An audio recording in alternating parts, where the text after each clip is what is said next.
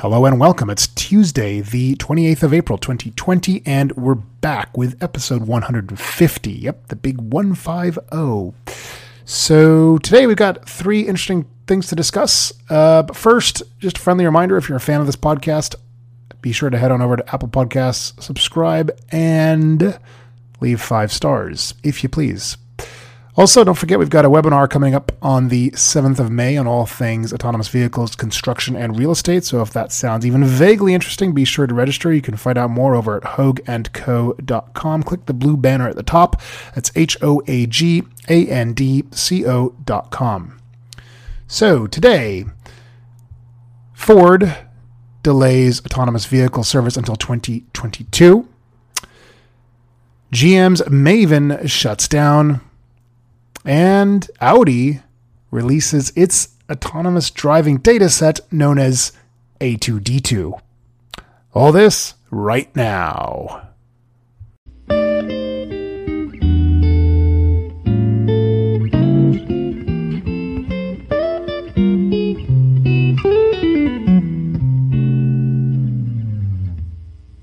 Another day is here, and you're ready for it. What to wear? Check. Breakfast, lunch, and dinner? Check. Planning for what's next and how to save for it? That's where Bank of America can help. For your financial to-dos, Bank of America has experts ready to help get you closer to your goals. Get started at one of our local financial centers or 24/7 in our mobile banking app. Find a location near you at bankofamerica.com/talktous. What would you like the power to do? Mobile banking requires downloading the app and is only available for select devices. Message and data rates may apply. Bank of America N.A., member FDIC.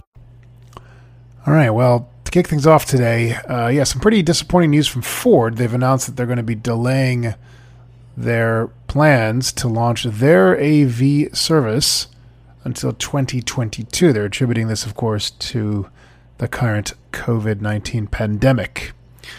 So this is news shared over at TechCrunch. You can read about it in detail there. And when we say that Ford have delayed their autonomous vehicle service plans, what this really means is that Ford, in conjunction with Argo AI, have delayed their plans. Because if you remember, the way it's set up here is that Ford is to Argo as GM is to Cruise. Well, sort of, anyway. Kind of. Not really, because Cruise is actually building an entire vehicle. GM is effectively funding it. In this case, Argo AI is rather different. They're not actually building the vehicle. Rather, they are developing the so-called virtual driver system and the high-definition maps that are being integrated into Ford's vehicles. So actually, now that I say that, a far better analogy really is something more like Hyundai and Aptiv, right? The idea being that Hyundai develops the vehicles and Aptiv develops the software that'll be plugged into those vehicles, because in many cases, you've got these small tech startups essentially which are developing the software, the computer vision, and so on, but they don't have the manufacturing capability or, frankly, the desire to build vehicles from the ground up. And so they turn to partner up with existing vehicle manufacturers, which makes a lot of sense because those vehicle manufacturers tend not to have the sort of laser-focused expertise on, well, all the AV software stack that is necessary to build AVs. Then again, looking at Cruise, they are rather different. They were building the vehicles, or at least they were heavily retrofitting existing Chevy Bolts. And now, of course, they're building their own vehicles in the form of the the Cruise Origin. Regardless, so that's what we've got here, is that Ford and their partner Argo, into which, by the way, they invested $1 billion back in 2017. They've been testing with the likes of Walmart, Domino's, and Postmates. Anyway, let me just read for you the blurb given. It's a statement from Ford, and it says simply, given the challenges of the current business environment, as well as the need to evaluate the long-term impact of COVID-19 on customer behaviors, Ford made the decision to shift the launch of its self-driving services to 2022. It goes on to explain that they really need to make sure they understand customer behavior during this challenging time, and they want to make sure they basically do things right before they get it all wrong, etc., etc.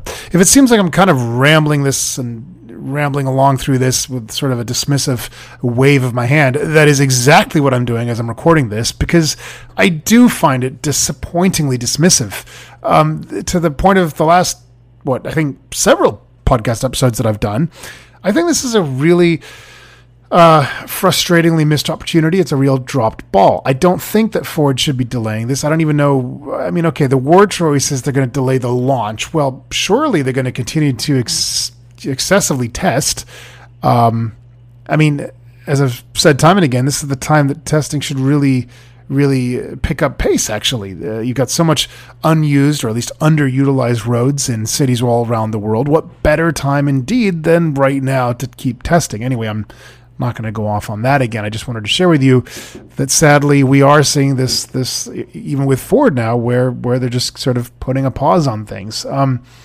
Fortunately, I guess for Ford, they're big enough they can effectively weather this storm, as it were, and obviously Argo now invested heavily by Ford. They're going to be just fine too, I suppose. But anyway, to me, this is a rather disappointing step in a very wrong direction. So I don't really have much more to say on that. Hear that? Believe it or not, summer is just around the corner. Luckily, Armor All, America's most trusted auto appearance brand, has what your car needs to get that perfect summer shine. Plus, now through May 31st, we'll give you $5 for every $20 you spend on Armor All products. That means car wash pods, protectant, tire shine, you name it. Find out how to get your $5 rebate at armorall.com. Armor All, less work, more clean. Terms apply. Speaking of disappointing things, and this actually kind of really disappoints me at a personal level, but we've just talked about Ford. Now let's talk a bit about GM, because GM's Maven is shutting down. If that name rings a bell, well, cool. You're amongst the minority, probably. And if it doesn't ring a bell, well, that's a bit more normal, because you see, that's probably part of the reason why it is shutting down. Maven was GM's attempt at, well, car sharing. It's a thing that they fired up. I actually don't remember when they fired up. Sorry, I should have checked this. Look, they fired up a few years ago in certain cities throughout the U.S. They initially were really more of a rival to so-called fleet services like, for instance, Car2Go. So the idea was that GM would sort of populate certain high-density urban cores around the country. And if I remember correctly, it was U.S. only. They would sort of populate their own GM vehicles throughout the city. So effectively then, this would function as a pretty good advertising mechanism when you think about it. And so you'd kind of pull out your app like any other sort of ride-sharing thing, and you'd sort of see what cars are around you. And so in San Francisco, for example, I would see, for instance, a few different SUVs, a few sedans. And then in 2018, they ended up allowing people to share their own cars.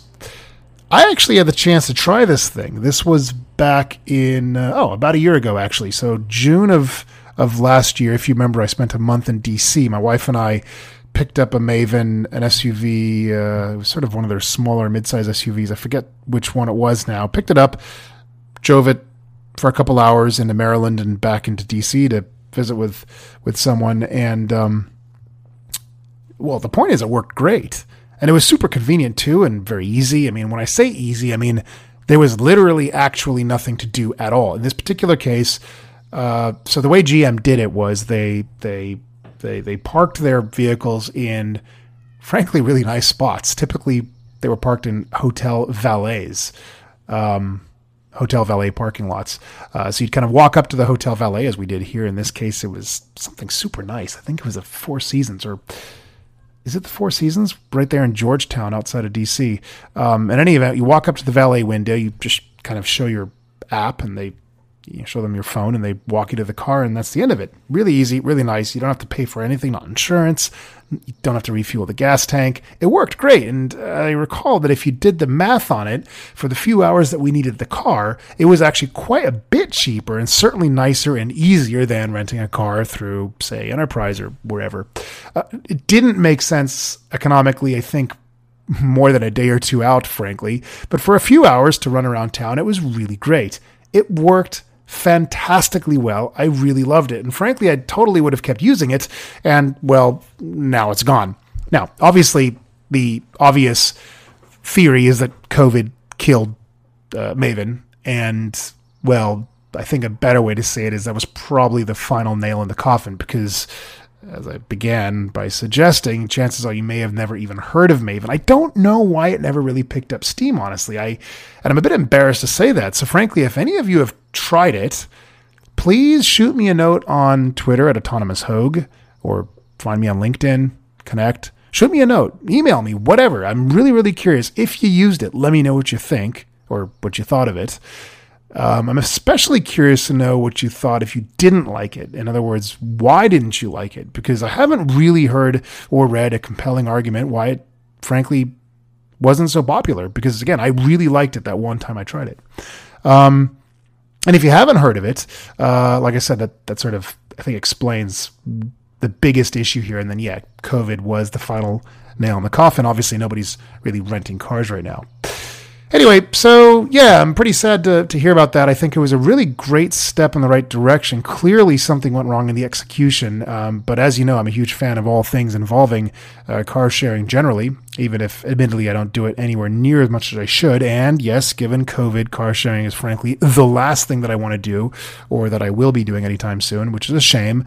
But to the point of my previous several episodes, that's why I'm such a huge fan of fast-tracking true driverless autonomous car sharing, at least point-to-point, very limited regions. That would be a really great thing, if only from a safety point of view.